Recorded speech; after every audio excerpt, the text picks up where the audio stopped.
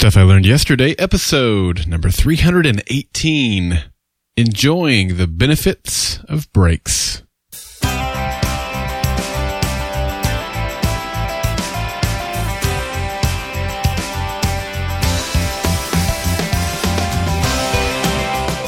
Hello and welcome to Stuff I Learned Yesterday. I'm Daryl Darnell.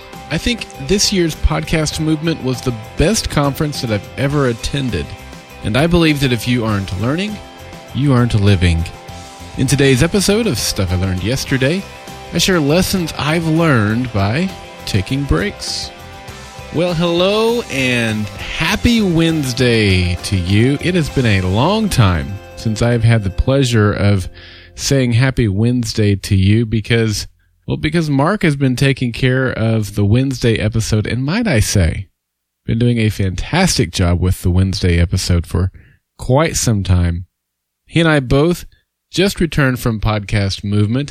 As you well know, if you've listened to the Monday episode of this week, where he and I got to meet in person for the first time ever. And that was really a treat. But one of the other things that was really a treat was over and over and over again, I got to introduce him as my co-host of Stuff I Learned Yesterday, or he would get to introduce me as his co-host for Stuff I Learned Yesterday, depending on which one of us had started the conversation or which one of us had been asked first, tell me about your podcast.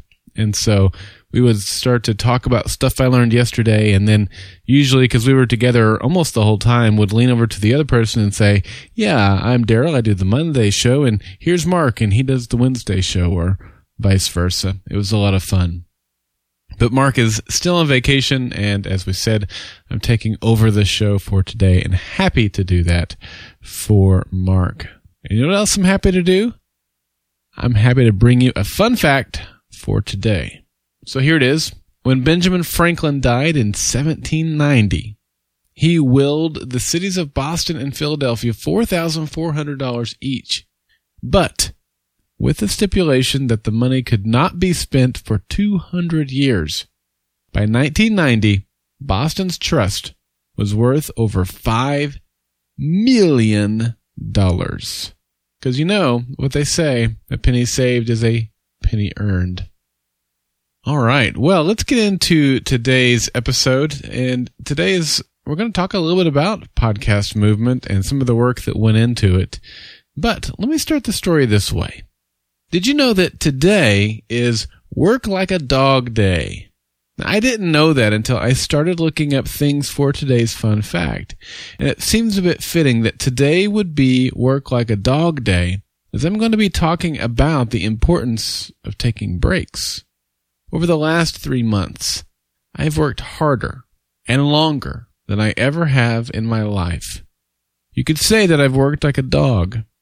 Now, I'm usually a detail-oriented person. For example, you could go over to my website, propodcastsolutions.com, and there are a lot of details at play there that you might have missed or never even noticed. One of those details is that in every video, I'm wearing a shirt that has complementary colors to the rest of the website. Now, over the last 3 months, I've been working feverishly on launching a few new clients, taking care of my existing clients, adding members to my team, designing new services, tweaking my existing services, and updating my website. In addition to all of that, I've been designing my strategy for Podcast Movement. Podcast Movement just ended 3 days ago, and it was the first time that Pro Podcast Solutions would make an appearance at an industry trade show. Up to that point, all of my marketing has been by word of mouth and referrals. I worked tirelessly day after day, analyzing and thinking through every detail. I needed to figure out what type of visual presence was best. At first, I thought about pop-up banners. That's the kind of accordion-style banners that roll up and then roll back down. But then I settled on a 10-foot by 8-foot fabric-covered booth. And once I settled on the type of booth I wanted, I knew I needed help with the design. So guess who I reached out to? If you guessed Mark DeCote, you're right. Mark is a professional graphic artist and has a great set of skills. We worked together to get the right wording and graphics, and we were meticulous. For example, we knew we wanted a picture of a person to be the centerpiece of the booth, and we wanted that person to be wearing earbuds. However, the person needed to look like they were not listening to music. Instead, we wanted them to look like they could be listening to a podcast. They needed to be smiling like the podcast was bettering their life. They needed to have a line of sight that we could use to make it appear as though they were looking at our logo. They needed to be female. They needed to be fairly young. And we pored over hundreds, maybe thousands of photos and didn't settle until we found a photo that matched all of those criteria. Mark even changed the shirt color of the model to match the color scheme of the booth. Dozens of other decisions went into the booth. I created a brochure that contained pricing, explanations of our services, quotes from my clients, and endorsements from Cliff Ravenscraft and John Lee Dumas. I had to think about how I could draw attention to the booth, collect email addresses, and what type of clothing I would wear. Every decision was filtered through the simple question, does this reinforce our branding that we are pros? The last 2 months were extremely demanding. I worked 15 hours a day, 5 days a week. And on those other days, I worked at least 10 hours a day. And the final week before Podcast Movement was even more demanding. I had to get nearly 2 weeks worth of production out the door and scheduled to publish before I could even leave town. I was actually looking forward to going to Podcast Movement so I could relax a bit. And the results were very good. I can't say how good yet because it's too soon to tell. I can tell you that we made a very good impression. We got a lot of compliments on the booth, and we had a ton of traffic. Everything worked together to reinforce the fact that we create high-quality professional podcasts for our clients. One thing that worked out in our favor was our philosophy and how we set up the booth. I could be mistaken, but I believe out of over 30 vendors that were there, we were the only one to not use the table and chairs that they gave us. Instead, we put those behind the booth out of the way, and we moved the booth out away from the wall. We forced ourselves to stand and kept the table from becoming a barrier between us and the folks that walked by. We were able to better engage and be a part of the crowd. My feet and back were killing me by the end of each day, but I wouldn't have done it any other way. So what does any of this have to do with taking breaks? Well, I could not have done all of this work at such a high level if I had not taken breaks. Some days I took a lot of breaks, and that doesn't mean I slacked off all day. It just means that when I knew that I needed a break, I took one. Studies have shown that we perform better when we take breaks. Our brains cannot continue at a high concentration level all the time.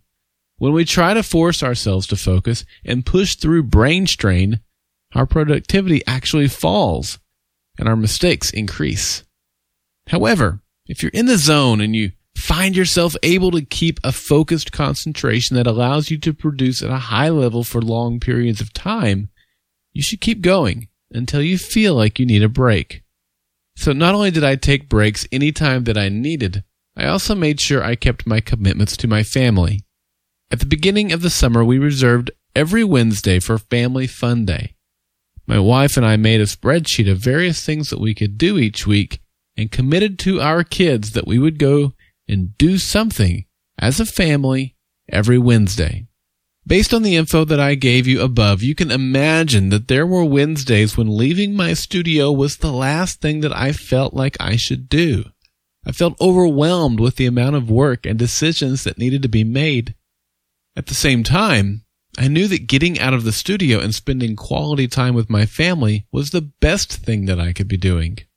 As a result, we had some great times together this summer that none of us would have had if we had not been committed to taking breaks.